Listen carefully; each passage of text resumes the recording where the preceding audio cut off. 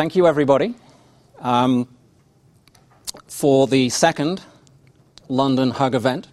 For those who've been to the previous one, you'll know that we're trying to grow the group. We're trying to expand. We're trying to educate and teach. And there's a lot of things that we want to achieve over the next year or so. And hopefully we're going to get some feedback and some guidance from the community on what we actually do. My name's Clwyd. My company is Whitehat. So we're an inbound marketing agency. We're a gold partner. And we essentially implement HubSpot solutions. That's pretty much the entire sales pitch you're going to get from me, because today is not about sales. It's not about selling anything. It's about educating and teaching. And really the goal here is to bring in speakers to get you up to date with some of the latest technologies, to understand trends, to give you some feedback. And I would encourage you during the day to ask questions. There's a lot of experience in the room. There's a lot of people who know an awful lot. So if you want to learn, then ask. And if you want to teach, then please share, because there's a fantastic opportunity. This group will grow. We've slightly low numbers today, which is due to weather conditions and everything else. But the goal is to take this group up to several hundred people, top marketers and heads of sales, heads of business from across London, people who use HubSpot, people who are interested in using HubSpot, and HubSpot certified partners. So this is not a white hat event. You'll see that there are other agencies here, and we encourage them to come and take part. I really don't want to do an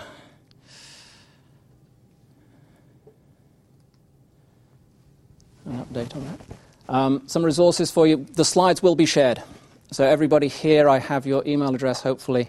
But there are a couple of resources there. We've got a HubSpot User Group on LinkedIn. We've got an actual web page hosted on HubSpot Technology. The Wi-Fi here is the L39 visitor domain, so you can connect to that. There should be no password. And we've got a hash London Hug if you want to tweet and share, so please do that. Agenda, quite simple today. Welcome, which is what we're doing now. We're going to have Christian give an overview of the vision of HubSpot. Take a break, networking chat. We're going to have Ed talking about building a better qualified lead, which is all about email and working the middle of the funnel, which is incredibly powerful. And I'm going to finish off with a very brief presentation on integrating sales and marketing, which is a lead-in to something that's going to happen next year. And I'm going to just hold off on what's going to happen next year and leave it to these guys to actually do a quick introduction. Welcome, everybody, to the London Hug. Thank you for being here, and thank you to Clwyd and the Whitehat team for organizing today's event. Hey, who are you anyway? I am David Winehouse. Oh, baby, and where are we? We are in Cambridge, Massachusetts, in HubSpot headquarters. And who are you? My name is Dan Tyre. I'm employee number 6 at HubSpot, and I'm all in to see the London Hug grow and develop. Right? These hugs are so important to our ecosystem. What is a hug anyway? So a hug is a HubSpot user group, but you guys know that because you're here. What's important is that the hug is an opportunity to come together, learn from each other, and be a community of inbound practitioners who are all trying to help our businesses grow and succeed and do it the right way. Very good. So our one ask is to make sure you spread the word, make sure that you're very inclusive in the growth of the hug. And hopefully David and I will get over to London sometime in 2018 to present. Absolutely. Boom! Cheers. Thank you very much. I love those guys. Thank you. Keep that in mind, and I'm going to come back to those two particular characters later on. What we're going to do now, just a quick question. I know there's a number of people here who use HubSpot. They've got it implemented. Was anybody over in Boston for the Inbound conference? Fantastic. I was there. It's a great event. I would encourage everybody to go next year. It's a wonderful way to learn.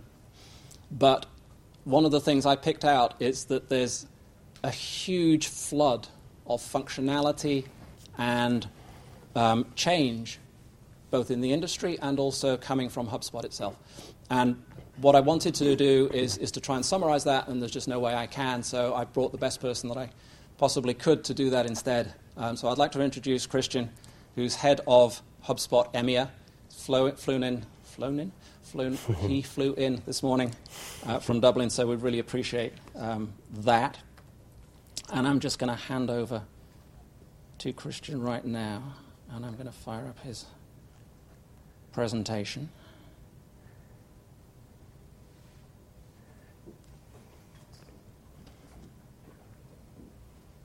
Hopefully.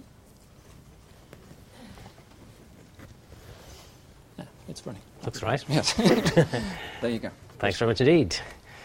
Thank you, Clwyd. Good morning, everyone. How are you all today? Good? Good. For those that have been, I was thinking, crikey, has some of this content been used at Inbound? I don't think it has, so it's not going to be a repeat of the same content. Very excited to be here. Thank you all for inviting me. Thank you, Clwyd and team, and for all of you to give me the opportunity to speak in front of you. I was smiling at my two colleagues, the two guys from Cambridge. I think Dan Tyre, the fellow on the left, I've never seen him not wearing something with HubSpot on it. I think his entire wardrobe is made of HubSpot T-shirts and hoodies and things, but they're great guys. We'll hear more from them later. I think for today, I want to talk a little bit about some things that are happening in the industry, things that are happening more generally, how that relates internally to HubSpot from a product set, and we'll try and connect some of those dots together as to how we're thinking. I'm not going to dive into micro detail. I won't be digging into product feature functionality topics. It's not something I want to try and cover today, but just give you a high sense of where we're going, why we're going there, and some things that are interesting in how we're thinking at the moment. Before I dive into my presentation, Clwyd touched on this. I've flown in from Dublin. Our headquarters for EMEA, for Europe, Middle East, Africa, are in Dublin. We've grown and expanded that team. It's probably worth sharing with you that we initially started the business over there in 2013. We had an initial goal of about 75 people was to build out that office. That'd be the first one outside the US, was to set up in Dublin. Bless you. We thought that would be an interesting way to set up probably a sales marketing hub from Dublin, no pun intended. The goal then expanded to 150, 300. We're now at 420. We'll probably go somewhere seriously north of that, and we've been growing and expanding ever since, which is a really exciting story. We've got lots of things happening out of Dublin. We've a very big, robust product engineering piece, so we're very proud we're building core products out of Dublin. I'm going to touch on one of those during the presentation. So we have a lot of good things happening there, servicing Europe, primarily. Middle East, Africa is our emerging markets, but it's important, I think, our company does appreciate that to service Europe, you need to be inside Europe and understand some of the nuances, and hence my role and some of the folks in Dublin is to make sure that we listen to you, and that's part of why I'm here today. So please do share any thoughts, feedback, insights, comments, good, bad, everything else. I'd love to hear them today. So I'd like to take that back with me as well so we can plug it back into the ecosystem. So without further ado, my presentation today, I think to start with this is a little bit way out there. We're going to come back into HubSpot, but there's for sure a massive shift that you've all seen, felt, and you're seeing all the time in how we interact with technology. There's much more voice interactive technologies in the market. Mobile is the obvious big one. Siri, Cortana, Echo, Google Home. There's a lot of devices now that's changed fundamentally how we interact with technology. And that is not something that's coming, that's here. It's arrived. The underpinning of how we interact with technology is changing all the rules. And a lot of what we're based on, a lot of what HubSpot's been doing is trying to look ahead and see what the next change shift is going to be, the disruption in market, and how we can try and get ahead and understand how that might affect in advance. So this shift of technology is changing a lot of things in the consumer world, and as with many things, again, that consumer signal we see ahead tends to impact the business world very significantly, and we're seeing that too.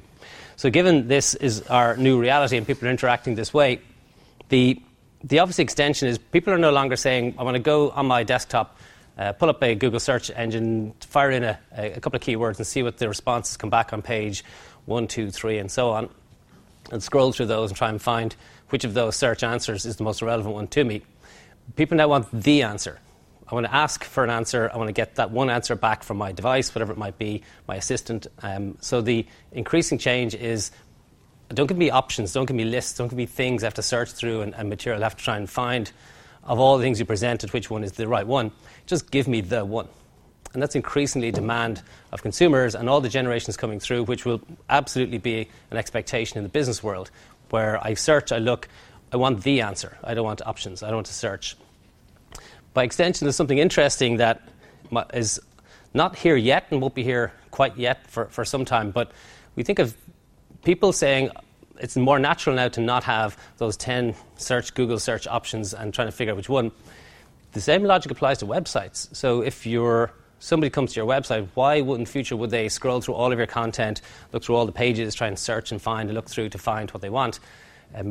Future websites may be an assistant. Might be an assistant sitting in the front of your website saying, thanks for coming to our site. What can I do for you? How can I help? What are you looking for? What's the answer you're looking for? So there's a lot of big things coming, and this is stuff that's coming down the track. We're thinking ahead of how do we start to think of that world where content is not presented and sorted and sifted through. One of the extensions of all this is that if keywords and how people search is changing, which it already has, and this is something I want to touch on today, there's a lot of work happening in the background. So Google is still the de facto standard we all look to in terms of search and content. The lot of changes Google have brought in since 2013 in background and really starting to surface now. So they have the Hummingbird algorithm in Google, which came out in 13, 14, right through into the current state, where they've brought in RankBrain, some of their new AI. And AI is very much taking over from algorithms. The old algorithm of, if this is true, give me the answer, is being phased out. The AI of understand the intent is the big thing. And again, you all know this, you'll see this every day, is people don't now search for restaurants Islington. You don't type that in. People are now having conversational type searches. Where's a great restaurant nearby? So Google needs to try and understand that the words you're using, there aren't keywords that necessarily connect with your search. You have to understand those combination of words usually mean you're trying to ask something else. So it's connecting topics. And a lot of what's happening now is this sense of topic clusters.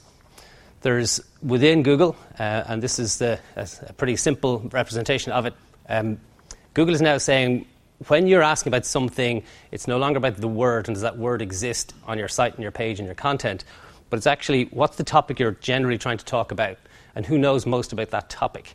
So this concept of having a topic cluster, where you have a pillar content page which contains all the relevant information around that topic and clustering things around it. So central with this might be if you have a gym, a fitness gym, and maybe you do a certain kind of work. Let's say it's weightlifting is core to your gym. But there's probably a lot of other things around weightlifting, about health and diet and fitness and exercise and cardio and some other things. They're all clustered content that might be relevant to that topic. You care most about weightlifting. That's your core of your business. That's one of the main topics, main reasons for your company to exist. But there's a lot of associated things. When people say, hey, where can I work out? Workout might be over here, but it connects. So those clusters that sit around, this is now a discussion topic area. I need to build out these because this is now how people are searching, and this is how search engines are now working. So this is actually live. If ever you go into Google search now, people may say, well, how do I know what topics are relevant? If you go in today, and you can maybe do this during the break, you go and search for a term, you'll see all these associated topics come up now below the search. They'll say other topics related to this search. So whatever your business is today, if you're in a beauty salon, a plumber, a builders, whatever your company is, if you search for that today, you'll see all those associated topics, and those are things Google is suggesting to you, saying these are things you should have on your site. You should have these kind of topics should be clustered around your content as well, because we're going to start to direct people to your site if they're looking for these things with the intent actually of trying to find you. They're trying to help you figure that stuff out today. Where it gets a little bit complicated is you could roll this up. So we've now got someone like ourselves. We have lots of pillar topics, pillar content pieces. So HubSpot is a complex company, and most companies are a little bit complex. And there may be in our world something around inbound marketing, around CRM, around HubSpot Academy, and so on. We could have big pillar topics that we think are large, complex units, each of which has a cluster of content around it. So this starts to now feel that there's quite a bit of work you need to do if you're going to build up your business and change how Google looks at your company, looks at your business, your online footprint. Because it's no longer looking for which of those words are contained on various pages of your site. So this is suddenly feeling like a different challenge. And again, just to reinforce that this is happening right now. This is how Google searches and how it ranks today for your site. So this change has already come into effect. The good news is we have HubSpot content strategy is baked into all products. So if you're a paid customer of Basic, Pro, or Enterprise, any of our 3 core marketing products, this is contained already inside your product. If you're not using it, my call to action is please go look at it. Take some time, do a little bit of research. We have a bunch of content online to help you understand. There's a lot of free academy information about how to get your head around how this works.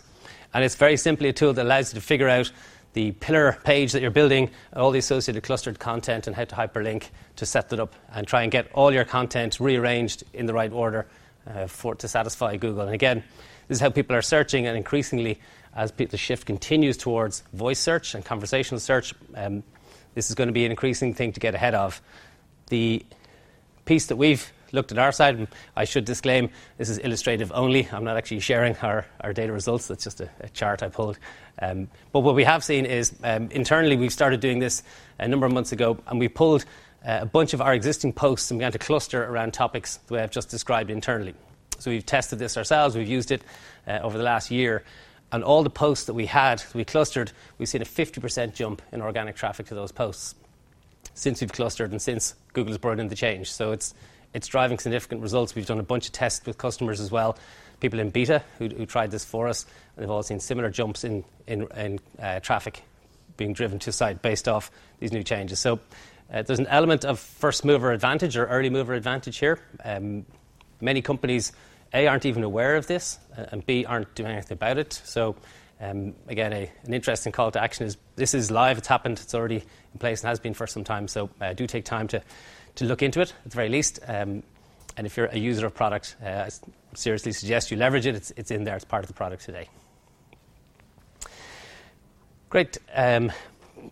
Something else, the bots are coming, and as I looked at that last night, I thought I probably should say the bots are here, maybe to reinforce the same point. People sometimes have this image when they think of bots, like a virtual version of this robot army that's coming to invade and take over and has evil intent at heart. Probably not helped by a lot of the stuff that's been in the press of late with the US elections and Russian bots and lots of stuff that's been happening in the press around has been trying to skew the election and do some nefarious things. There's many good bots. I'm going to focus on the good bots. And in our world, we've got a number of things happening. Again, you're exposed to these in the consumer world a lot today. There is shop bots, there's crawler bots, lots of things that work today for finding the best price for hotels, holidays, lots of things that you use today and probably aren't fully aware even that that's what's happening. But those bots are doing lots of good things in background for you, going and searching based on, again, some rules and algorithms they have as to how you should go and service the response that's being asked on the website, whatever you've been on your consumer sites. In our world, we have a new addition to our family. It's called GrowthBot. It's our newest child. GrowthBot is a combination of a no bot, where it's loaded up with a lot of information that we think is relevant to our industry or questions, information might be asked. It's a lot of the internal information we have, and we've got a lot of content, and we've surfaced it through GrowthBot as a crawler bot too. So it'll do all this in a chat functionality. So this is an app that works inside Slack, and you can ask it a bunch of different questions. It'll go and get answers for you. In my example, I just did this yesterday, was you can ask a bunch of questions. It'll give you suggestions as well. It offered me a bunch of things to say. Do you want to, what keywords does this company rank for? What's the pay-per-click for this company? Show me a cartoon. Could give you some information about this company. What software does companies use? So a lot of things. Again, this was just relevant to me and what I was looking for. For the purpose of illustration, I threw in, okay, let me pick this one, which is what marketing software does Zendesk.com use? And it gives me the 14 different pieces of software that Zendesk are using. There's lots and lots of applications here. This is all public available information, but stuff that's kind of a little difficult sometimes for you to do yourself, and can be something where this took 1 minute between these two. So if you think of the application of contacting somebody and saying, I've got a bunch of questions about your company that are a little bit complex, often the individual will take quite some time to gather the information for you, surface it, get it back to you. This stuff is 24/7. Bots are available online all the time. Clued had a really interesting comment earlier when we were talking about bots, that there's an element of how you might leverage bots for progressive profiling. There's an interesting conversational element to arriving to site and having a chat, a messenger chat with a bot, which is saying, how are you, what's your name, where are you from, what do you do, what's your job, what's your company. It feels like you're just interacting with some conversation, but you've now collected 5 pieces of interesting data. As that conversation goes, you could potentially be capturing more, which doesn't feel like heavy-duty form filling, but it's more of a conversational piece, and the bot is completing your profile in the background. So it's interesting stuff. The bot as well is it's got a small sense of humour. At this funny cartoon one piqued my interest and said, "Oh, go on, I'll have to have a look." So I'll share it with you to show that bots and marketers can have a sense of humour. It shows me a Venn diagram between Santa Claus and the Fitbit Charge 2, of which I'm wearing one today. And says the areas that are not common to 2 is Santa Claus is coming to town. Fitbit Charge has interchangeable straps, but both know when you're sleeping, know when you're awake, and know when you've been bad or good. So I thought that was kind of funny for the holiday season that's in it. So bots have a lot of application. One of the things around bots is the concept and, again, the trend of messaging in the business context. You'll have seen this, if anyone has, either for yourself or younger friends, cousins, relatives, children, whatever it might be. Less and less calling, more and more messaging is the order of the day, and that's happening all the time. And that will continue to happen, where we're seeing the phone interaction piece drop off a cliff, and messaging in all its forms is just jumping through the roof. Even emailing is no longer a conversation tool. Messaging is the future, and no better interface than a chat bot if it's a messaging piece of text interaction for bots to understand and interpret text with that AI behind it, a deep neural network of understanding the intent. When you ask those words, I think you mean this, here's the answer. And bots will learn as they continue to use this. So the future of having bots and having the concept of bots somewhere in our work environment is not just coming, it's already here. So within HubSpot specifically, back into maybe the core product, I thought it'd be worthwhile sharing a little of how we're thinking from a product set and how the future of our product is evolving as well. This was our world. This has been over the last number of years. We've, as a pretty agile company, we've tended to develop and launch product and then iterate and understand how we need to develop the product based on feedback from user groups like this and beta groups, beta testing groups, and our business partners. We had a lot of different products in the last number of years. Core HubSpot marketing at the center. We had HubSpot Signals, Lead-In, CRM, Sidekick, Sales, like a lot of different products that aren't intuitive as to what any of those do and how they might work together. And in some ways, we were building these a little bit in silos. They were all natively built inside the company, so we've built these out ourselves. But it was becoming a little bit disparate, a little bit fragmented in terms of how these pieces might work together. We've this year taken a directional shift, which I think is a really good thing. We have what's called One HubSpot. It's an internal rally cry, if you like to say. Let's simplify between products, brands, all the things that we're doing, where we were starting to go in slightly different directions. Let's bring it under one umbrella. I'm going to share that with you today as to how we're thinking about that. So I always doubt sometimes I put things like these up because it reminds us how life is getting by so fast. About 11 years ago, 2006, when HubSpot was started, Gnarls Barkley, if anyone remembers, Crazy, remember that song? Crazy was biggest hit in the UK in 2006 and was 11 years ago. Suddenly feeling old. That was that long ago. But back then, we in HubSpot had this message, and this is one that some or many of you may have heard. If you're a user or a customer, you may have heard this somewhere along the path about the old marketing playbook is broken. That was true, and to many ways is still true today. Maybe this is Gnarls' view of what was crazy. But the way we were working was broken.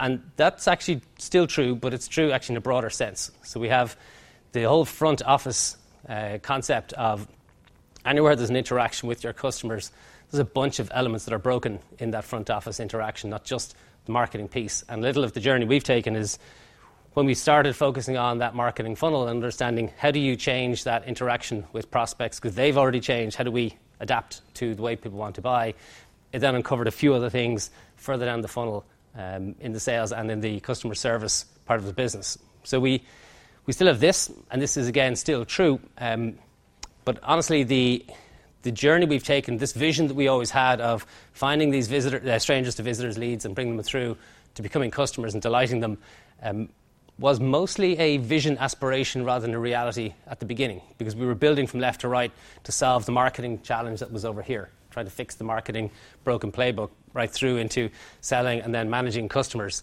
The great moment that we had, so we launched our sales product 2 years ago, and just in the inbound conference that Clúid was talking about this year, just gone, we announced a customer success product. So we now have, from left to right, all the way through the marketing product, the sales product, and now the customer product underpinned by our CRM, can finally, for the first time ever, we've got the full journey of a visitor to stranger right the way through becoming a customer. And that entire journey is now mapped within a HubSpot environment, which we've never had before, creating the stack concept that we have the different parts that fit together. The interesting part of this is it's actually a flywheel. And again, this is something that we internally are doing ourselves, and something that we're trying to share out to customers as well, is that you have the start of the flywheel being marketing, and we, again, firmly believe inbound marketing helps to drive better fits, more of them in a cost-efficient way. And by driving your funnel through inbound, people will come to your sales function, which can now be managed through the sales product in an inbound selling way, using some of the functionality and tools we have about letting people interact how they want, when they want, book meetings with you when they want, and message with you as they want to, all the things that people want to do nowadays, how they want to interact. And finally, they can come through to be managed in a way through the customer success product, which will drive NPS, it'll drive the right interactions, the way they want to interact. And again, there's a significant play for bots in this space, where people say, I want a fast answer, I want the answer, I want it now, I want it 24/7, and that's the primary thing that will keep me happy. So there's an obvious correlation between use of bots in this space over here. But happy, satisfied customers generates more brand, more referral, generates better business for you. And it starts to affect your position in market, which helps with your marketing, which helps with your sales, and this flywheel starts to gain momentum. So each of these parts feeds the other if we get these three pieces in sync. We've not been able to offer that to you to this point, but we are now, given that we have now the success product as part of our portfolio. Outside of that, there's a bunch of other things we don't do and things we won't do. A lot of great companies out there who's very much specialise in certain areas, certain fields. For your reason and for good reason, people prefer to keep that ecosystem of complementary products. You like deep specialization in certain products and things. Either it's just something that's used and is embedded in your business, that's great, or something you feel there's a bit more functional specialization in those products, also fantastic. So how we integrate these into our ecosystem is really important. I've highlighted Shopify just because it's a new announcement we have. We have an e-commerce bridge we've just announced. It's a native integration with Shopify. Again, trying to look ahead that all companies are effectively becoming e-com to some degree. There's a lot of e-commerce interaction happening online. Having something like Shopify integrate to our product natively with a lot of API integration is a requirement. We're trying to get ahead of that too, and that's the biggest one. There's a few others we're looking at as well. But all of these form part of our ecosystem to fill out the last part of our vision, which is this Connect program. This is the integration piece down here. And I like this image just purely because, A, it shows the different components that we now have to complete the picture, but there's a reason why this is an oversized CRM component in the middle, this CRM piece at the heart. The final thought I'm going to leave with is that concept of CRM is, again, connecting back to consumer and business, how those two parts are married together. We are, again, all fully aware that in your consumer life, in your consumer world, your sense of identity online is something that many companies are interested in. Amazon, Facebook, Google are all very interested in understanding your profile, who you are, what you're all about, your preferences, your biases, your buying preferences, your relationships. They'd like to understand all of those things about you. And again, generationally, certain generations will have a sense of not being super comfortable having all that information known about me. The next generations coming through are not only accepting of it, they actually expect it. So thinking again of how these generations of consumers are coming through, they're totally fine that I assume when I go online, everything I share is out there. It's the price to pay to get connected. The expectation for things like Google Now, where you walk down a street and Google Now will represent and say, hey, Christian, knowing that you're a cliched Irishman, you like a pint of Guinness, there's a pub nearby which has Guinness, something you might be interested in, because that meeting you have isn't for a few more hours or whatever. And people actually want that. That's expected now, that you'll get information presented to you based on you giving information, letting these various ecosystems understand and know you, and that will help your experience. So from a consumer perspective, my experience shoots up. From a business perspective, having a huge database to mine of information about your target market, very valuable indeed. And that's somewhat assumed, and we get that and we see this all the time in the consumer world.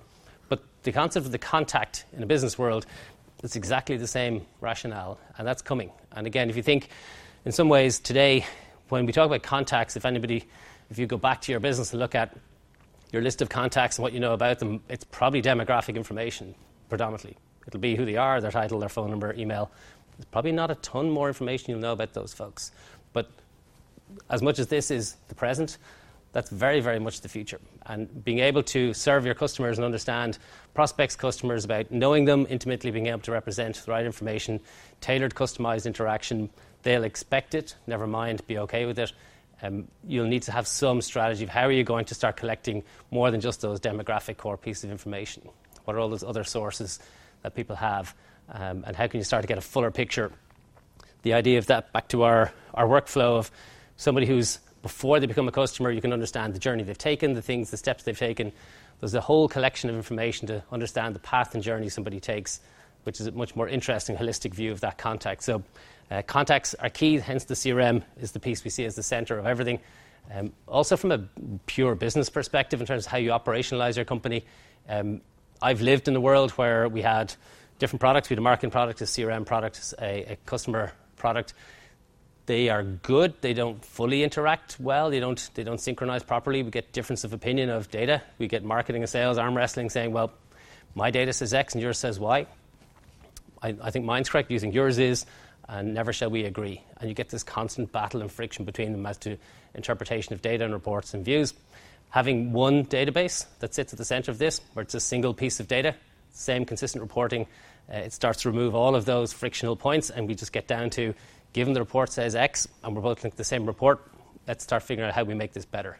Let's invest our energy there rather than in internal fighting. So having one centralized source from a customer perspective and from prospect, very, very good for them and us, but also from an operational perspective, having CRM at the heart is important too. That's it. I did want to, give a little bit of a futuristic view of sorts about how we see things are happening, some things that are coming down the track, things that are here and coming. Want to share those with you.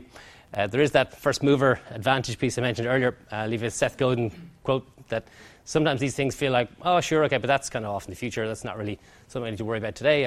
I'll get to it later, but a real nice quote, just to connect with my Guinness story. But build a well before you get thirsty is probably an interesting way to close. We are. Thank you very much indeed. Thank you. Thank you, Christian. Before you sit down, questions, please. Yes. I might not have been Jonathan, sorry. I might not have been listening carefully enough. Sure. Forgive me if you did answer this. Yes. But I recently went to a very good case study presentation by Deloitte. Right. We'd been putting this identifying the contacts thing right at the centre of all of their systems. Right. Actually, they've been using, dirty word, Marketo, Oh, gosh. but Yes, as they their have. selection for one of their engine. I mean, Yes. obviously they use loads of systems. Sure. But the key driver in all of this that got them going 3 years ago was GDPR. And you haven't mentioned GDPR. Yes. At least I missed it if you did. But It's in the small print. No, it wasn't. It But wasn't. you obviously made a big thing about bringing us all back to the one central database. Yes. And they came to the conclusion that the only way such a big company could cope with GDPR was to come back and do the centralisation of the database piece, so that they were singing on the same hymn sheet in a way, but not expressing it in the same way. Yeah. Have you got comments about GDPR, how HubSpot are dealing with GDPR, and how that fits with this strategy? Yep. I guess put simply, we're a clear fan of GDPR, and for the reason you're describing, that most prospects, customers you speak to, their challenges, they have all these different systems and different databases with either opt-ins, not, or where they're collecting, tracking and tracing that entire journey is nigh on impossible. It's very, very difficult and huge risk. If you're audited, say, we don't understand our own systems, somebody comes in and runs an audit, I'm in trouble. We're at risk. The idea of this piece, and again, I'll give you the simplified view of somebody who started afresh or a small business saying, let's begin to attract people through this. The whole piece is very, very simple from a GDPR of the first time they interacted with us. This is what they did. Here's where they explicitly opted in. That's easy and simple to track and show. And then during the journey, we've given them options. They're able to unsubscribe or opt out at any point. We can show all that very, very simply. There's only one contact record for that person. She doesn't exist in 6 different systems that we may or may not even be aware of. So that concept is one that we're certainly a fan of and pro. The challenge for a lot of companies today, and this is real life stuff, migrating off an existing system or trying to clean up an existing environment is incredibly difficult. We are getting a lot of inquiries about it based off this. People understand that the Marketo world, and I lived in that world too. Marketo, Salesforce, 2 amazing companies who individually do amazing things. The interaction and integration and sync between those two isn't perfect, and it can't be. They're just 2 different products. Different objects, different reporting, different views, different databases, that you're trying to keep those in sync as much as you can, and there's, depending on the size of your database and complexity of what you're capturing, there's like a myriad of things could potentially go wrong. I think people from a German perspective is probably the most interesting benchmark we have. We've just opened an office in Berlin. We went to talk about HubSpot, and they said, no, GDPR, it's all we want to talk about, which is understandable. Our Germans set a high bar. They are signing off to say that we are GDPR compliant. It's still a little unclear, and to be fair, GDPR, it's in May next year. The devil in the detail of what that really means will come out, I think, close to the time. But generally, the concept of having clean data, clean contacts is one that we've been evangelizing for a long time. We do a purge on our own systems regularly of contacts who haven't interacted with us. We delete a bunch of contacts all the time. They don't ask us to, we just get rid of them, because we know that from your email opening rates and your Whitehat lead scoring, we say we don't want a lot of data that's redundant or dormant in our systems.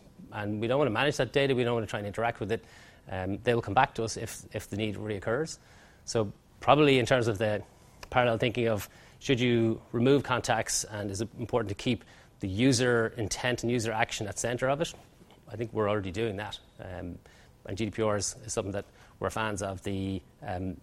I like the idea it's keeping companies in general on their toes, that the fines and the impact of not being compliant is much, much more significant. I think that's a great thing.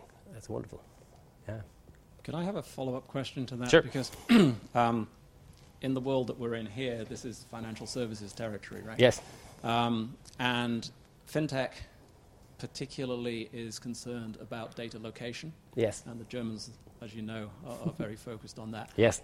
To date, HubSpot have had all of their data held in US servers. Yeah. Is there a move to change that? There is. HubSpot aware of all of that? There is. Before I give you the punchline, I'll talk a little of data in general. I think we did a bunch of work on, again, in preparation for GDPR and over the last few years with data security in general. There is, I think, a real challenge to try and get a version of reality which is that data generally today, it's very, very difficult to conceive data as being boundaried by countries, by jurisdictions in the truest sense. So I'll give you a real example. We started looking at a data center for Europe and said, let's figure out what needs to be done. The reality of all data centers is there's typically a clause that says we will host and store your data in country X, but by the way, if on the odd chance we need to do something with it, we reserve the right to still repatriate your data back to US or wherever it might be.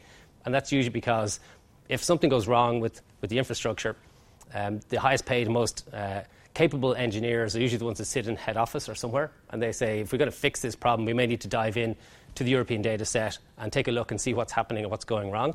And to do that, they physically don't fly. They'll go and they'll pull the data back to US. And pretty much every company that has a non-US data center has that clause in contract to say, we will house and store your data, but by the way, just in case, we need to let you know that we might, from time to time, need to look at your data from US. So technically, your data is not fully secured in Europe.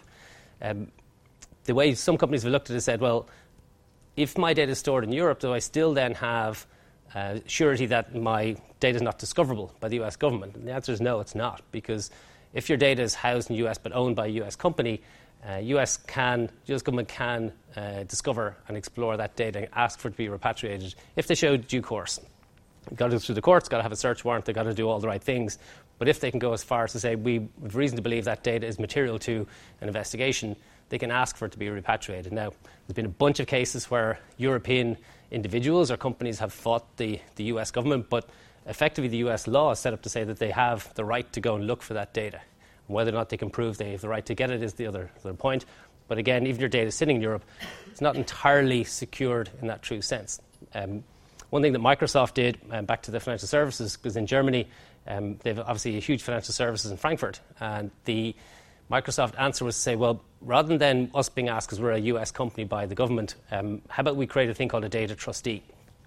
And they worked with one of the big telco companies, I think it was Deutsche Telekom, to say, we'll give you the data that we own. It's sitting in German data, so we'll give it to you. You mind it for us, and then if we get asked, we'll say we don't have it. Deutsche Telekom have it. They're our data trustee. So legally, you can't compel them to send the data back, which actually worked. And German customs thought, this is great. So finally, we have a legal break where there's a wall between US government and our data. But then German customers hit the roof a little bit to say, who's got our data? Because we signed it with you guys to give you a contract, and you're legally bound to look after our data for us. But now a third party has our data. We have no legal recourse with those guys. That's not going to work either. You can't just give our data to some other company and say, trust us, they're fine, we know them. So the whole thing fell apart as well, and it's being renegotiated now at the moment. So the reason to tell the story is it's a very complex topic, and there isn't really a single one way of saying, if it's physically in this building, that building sits inside that country, therefore it's watertightly in that jurisdiction. That's end of story.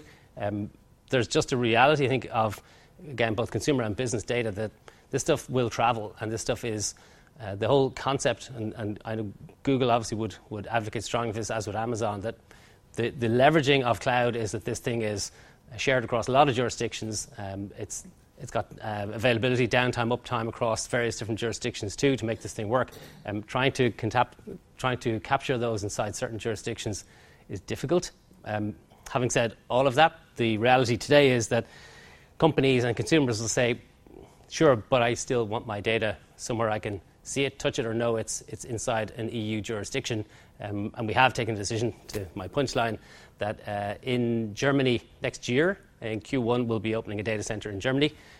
So we'll announce that in due course, more detail to follow. But we've been doing a lot of work in background to get ready for that. So we will have a European data center in Q1 of next year. So all things being considered, as I just gave you the context around.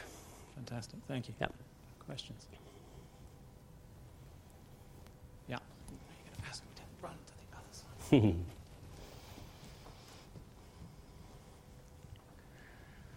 Hi. Hey. So you. It's just recording. It's not much. Okay, great. So you talk about doing regular purges within your database. Mm-hmm. I'm assuming you have millions of contacts, and it can be easy to just select the best ones and only engage with those. I work for a small company, so. Okay. Every single contact that we have is very precious to us. Some of them are customers, some of them are leads, and we want to make sure that we're there whenever they're ready to buy or when they're ready for an upsell. Sure. And I really don't want to lose any of them. Some of them have engaged after a couple of years of getting emails from us. Yep. And they had that light bulb moment when they said, well, we want to work with you again. Yep. How would you recommend to deal with that type of data? So I guess part one is never delete your customers. That's probably an important one. So for sure, I I guess the quick answer is all leads or all contacts are not created equal is probably my answer. And customer contacts, for sure, you have them, keep them, and they fall into that customer success category of however you're treating them today, of keeping them informed, keeping them aware of either new offerings you have, is something you should absolutely do, and that's sacred. I think it's more top of funnel is where we've heard, certainly, where we have potential visitors who've come, had a look, probably have not really hit a certain level of buying intent or activity behaviours. We say we've got an internal HubSpot scoring, which is the same as the lead scoring that's available in our product. We use the same one ourselves. That if you're not achieving a certain level, we will try and nurture you at that point to try and encourage that. Looks like you're dipping your toe, you're trying to find out some information, how else can we help, what else can we do for you?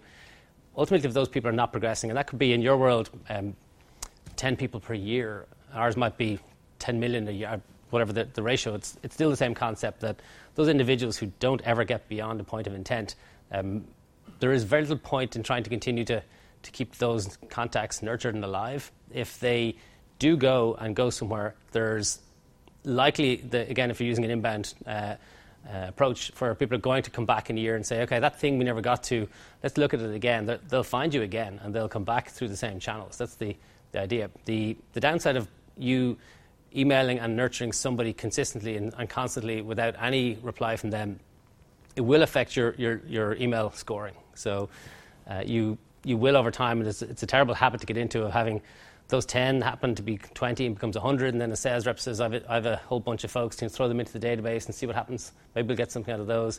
And you encourage this database of just crappy leads, crappy contacts that aren't actually real, aren't real at all. And now you've got either a bigger data set trying to sort good from bad and can't tell the difference. You might feel good that you're sending 1,000 emails a month, but actually, if those email addresses are dead or have reported you as spam, these are all bad outcomes.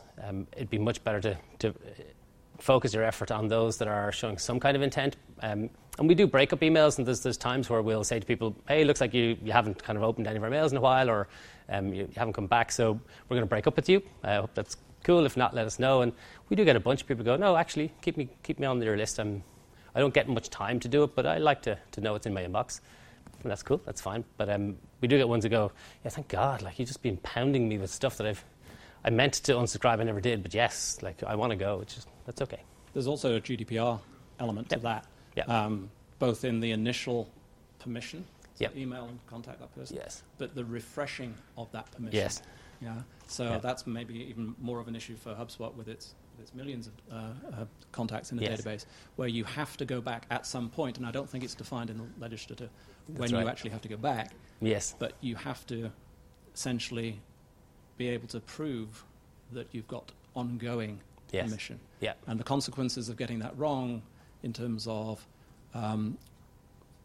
fines are considerable. Yes. Yeah, the percentages of annual turnover. Yeah, correct. Which is a big change from the data protection laws that have been in place. Yeah. So there's just for people's benefit, there is a HubSpot sub-site dedicated to GDPR. Yes, there is. Really worth looking at that. Yes. Hey, you mentioned the growth bot that's here or coming or here? Yes, it's here. It's here. That seems to mainly be for kind of querying third-party consumer information or customer information. Is there any way of querying your actual HubSpot database with a tool like that, or is that in the pipeline in any way? We have quite a spread-out global team. Mm-hmm. If you were able to write in Slack, how many users do we have in Saudi Arabia? That would be hugely useful.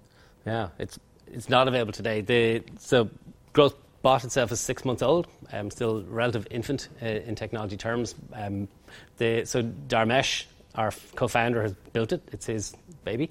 So at the moment he's building out, essentially trying to figure how does it work, what works and what doesn't in the functionality before he goes broader on it. So quick answer, we don't have it today, but that's exactly the kind of usage we should have. And whether we monetize it as being a product people can buy or bake it as part of our product, it's likely to be the second one, where people can start to leverage it within product, how you see fit and how you want to offer it to your customers.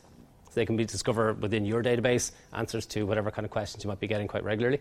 I think as an analytics questioning tool, which maybe is part of your question, not sure. Not sure. I don't know if he has that in scope at the moment. It's a good question for me to take back, though. But I've not heard it being discussed at the moment. So if it is a good idea, I'll say it was my idea. Is that okay? Thanks. Great. The other thing about bot technology is HubSpot themselves have purchased a company recently, and that's more an outward-facing bot. Yep. Could you maybe go into that in a bit more detail? Where you see that? If changing? I could. Yeah.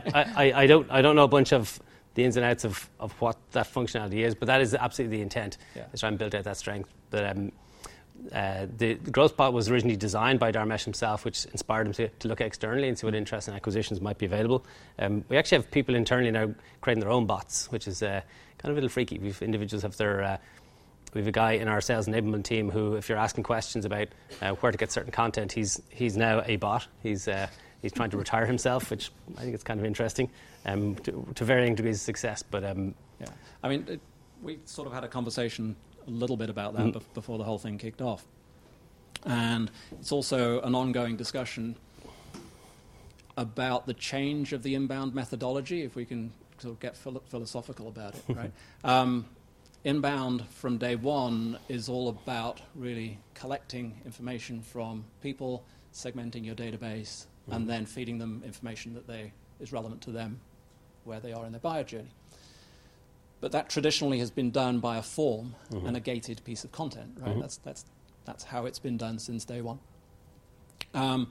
With this disparate tech environment now, where you've got multiple channels, you've got bots, you've got reverse IP, the systems know an awful lot more about you. Do you see that traditional gated inbound way of working, one becoming less effective and becoming less common?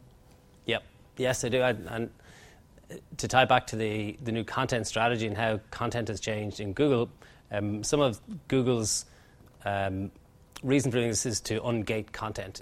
It's seeking now that those pillar topics and cluster contents should be ungated so they can be discovered by Google, and it will offer those as being ungated pieces of content, which contradicts entirely some of the form-based content strategy that's existed in the past. So what do you do? Well, it's back to that same piece. If there's a messaging interaction where our content is now discoverable, but when you arrive there, you have messaging or either your own people on a messenger and or bots saying, great, you've arrived, and this is clearly interesting for you. How can I help? What else do you need? And we can start to do some of that progressive profiling through messaging and bots is absolutely going to be the future. That's some of the interesting stats I was hearing. It depends, obviously, on the quality of the offer that you've got, your conversion rates. But if you're doing 10%, 20% conversion rate, you're doing really, really well. Yep. The guys who are doing bots instead of a form, we're getting something like 40%, 50% conversion rates.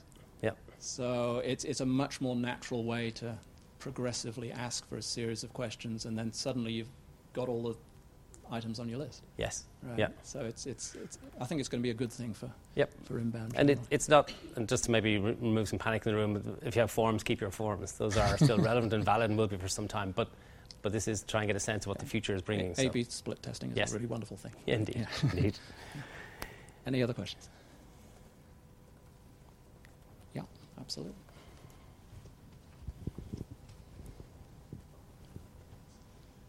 Hi, I'm Adam from Boom. We're a HubSpot partner. Hey, Adam. Just interested to know a little bit more about the enterprise market and what the strategy is there, because somebody mentioned Marketo earlier, and obviously you've got this fantastic kind of runway from all your free products to all the mid-market products and so on. So what's the plan with taking on the Marketos and the Eloquas of this world? Yes. Where we've seen success so far, and maybe I should start with the origin of HubSpot was not an enterprise player from the outset. It was an SMB player. Still, fundamentally, we're in that space. I think that's where we do best today. What we've seen a lot of traction is companies who've got subsidiaries and entities and parts of their business that effectively work like a mid-market company and say, we've got local decision-making, we've got a local problem to solve. We've sold very effectively into those companies. We've since had, I think in the last 2 years, a lot of very large logoed companies saying, we didn't realize you guys are in many of our entities. We want to normalize our relationship, which is slightly not answering your question, but where they say, we're happy that all those different companies, or different either companies, product groups, or entities in our business are using you, that's fine, and it solves what they want. But we want to normalize SLA, legal terms, discounts, pricing structure, all those things, because we have a little bit of chaos when we try and figure out how we're interacting with you guys.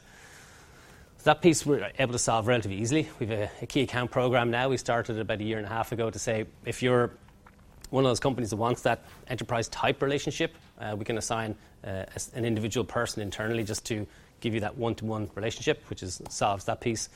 From a product perspective, the product architecture is the one we're discussing a lot, and we're discussing this right now, actually, as part of the next wave of product development. I don't have a big reveal for you today, but the concept of data partitioning in workspaces is probably the one that differentiates us with Marketo or Eloqua today, where that idea of having one centralized database, you can segment by workspace and or data set, whatever that might mean for you, be it customer or content data set. So you have somebody centrally seeing all that picture in one place. Today we don't have that, so you'd have either consolidated reports, which allows some degree of analysis, but probably doesn't quite have the same functionality as Eloqua and Marketo. So the decision becomes, is that something interesting for us to go and do? It's not just make that happen, because almost by making that change, if we were to make it, we would have to re-engineer our sales org and services organization as well, and channel, and all the associated parts that come with it, to say, if we're going to sell to enterprise companies, because we now can, are we ready? And what does that mean? And how much does that change our focus? Does it dilute our efforts? So it's quite a big strategic conversation, rather than the functionality of changing product is the easiest of the elements. But by doing that would change our DNA quite a piece, and structurally we'd have to re-engineer a bunch of things, which we're debating at the moment. So we'll let you know as soon as we have something. But it's definitely it's topic for discussion at the moment. So can I push you a little bit on that? Sure. I'll try. I might push you back, but that's okay. It's all good. Yeah. Specifically, Salesforce. Yes. There's always been a really strong relationship between HubSpot and Salesforce going back a long time. Mm-hmm. Tight integration between the two products. Yeah. HubSpot have always said that they're not after the Salesforce market. That's the big enterprise stuff. Mm-hmm. But if you look at what HubSpot are doing rather than what they're saying, they're building out the pro CRM functionality. Mm-hmm. Their pricing structure is changing so that it actually looks more like a professional sales tool. Yep. And the functionality is very rich. Now, obviously, Salesforce has a massive amount of functionality that you're not even close to yet. But in terms of base sales functionality, it's getting close. Mm. Do you see that as the direction as you essentially slowly moving up that ladder to take on more enterprise-type clients? Yep, I think we're being pulled into that space rather than us intentionally wanting to push as hard into it. We do have a great relationship with Salesforce, and there is, again, for full disclosure, because we work so closely with them, we are using Salesforce for some of our internal systems at the moment. We do have a non-aggression agreement, a non-disparaging agreement. So I would hope if this was Salesforce room, they would say good things about us too. But with that said, there is, I think, a reality where that market, and again, probably the small to medium business market, I think there's a requirement for an alternative. I think there's a demand for it. There's a need. It's part of why we started looking at CRM in the very first place, that we were getting a lot of people saying, great that you guys have helped solve the market problem, but we're now not able to really transition that into our Salesforce environment truly, and we're losing a lot of the value when we transition across. Plus, Salesforce is or isn't doing what we need it to do.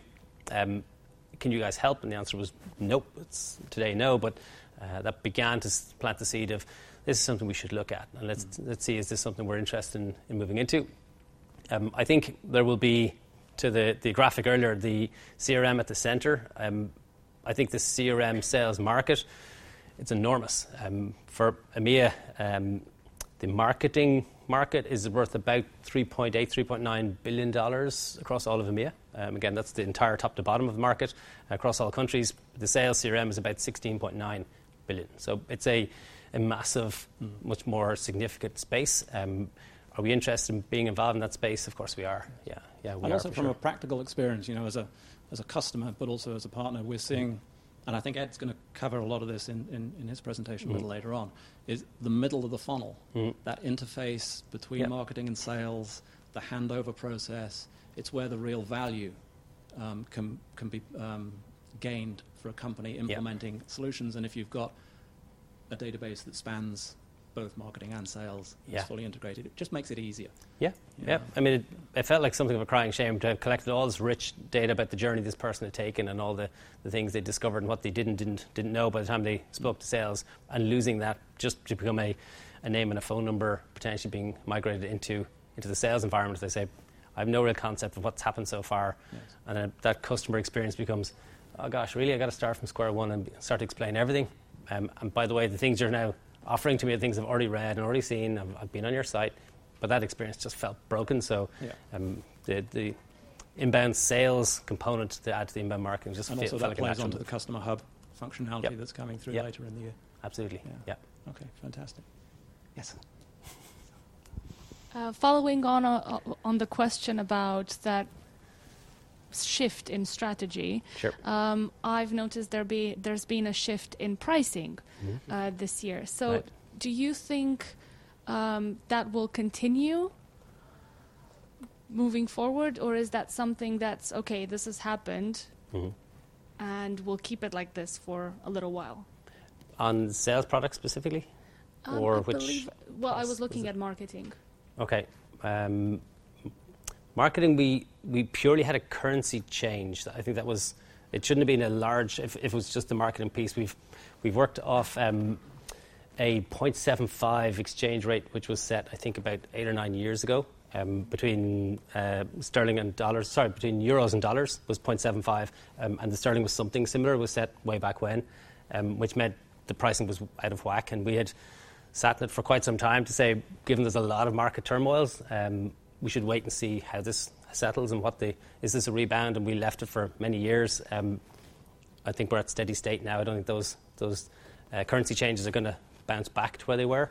So we took a decision just to normalise, and that was purely it. It was just a currency normalisation. Assuming currencies don't swing vastly in the future, then there won't be a change. So yeah, that was the rationale behind it. Thanks. Yep. Anybody else? Okay, let's take a break. Let's have a coffee and get back at 11 o'clock. If that's all right. Thank you so much. Thank you. Cheers.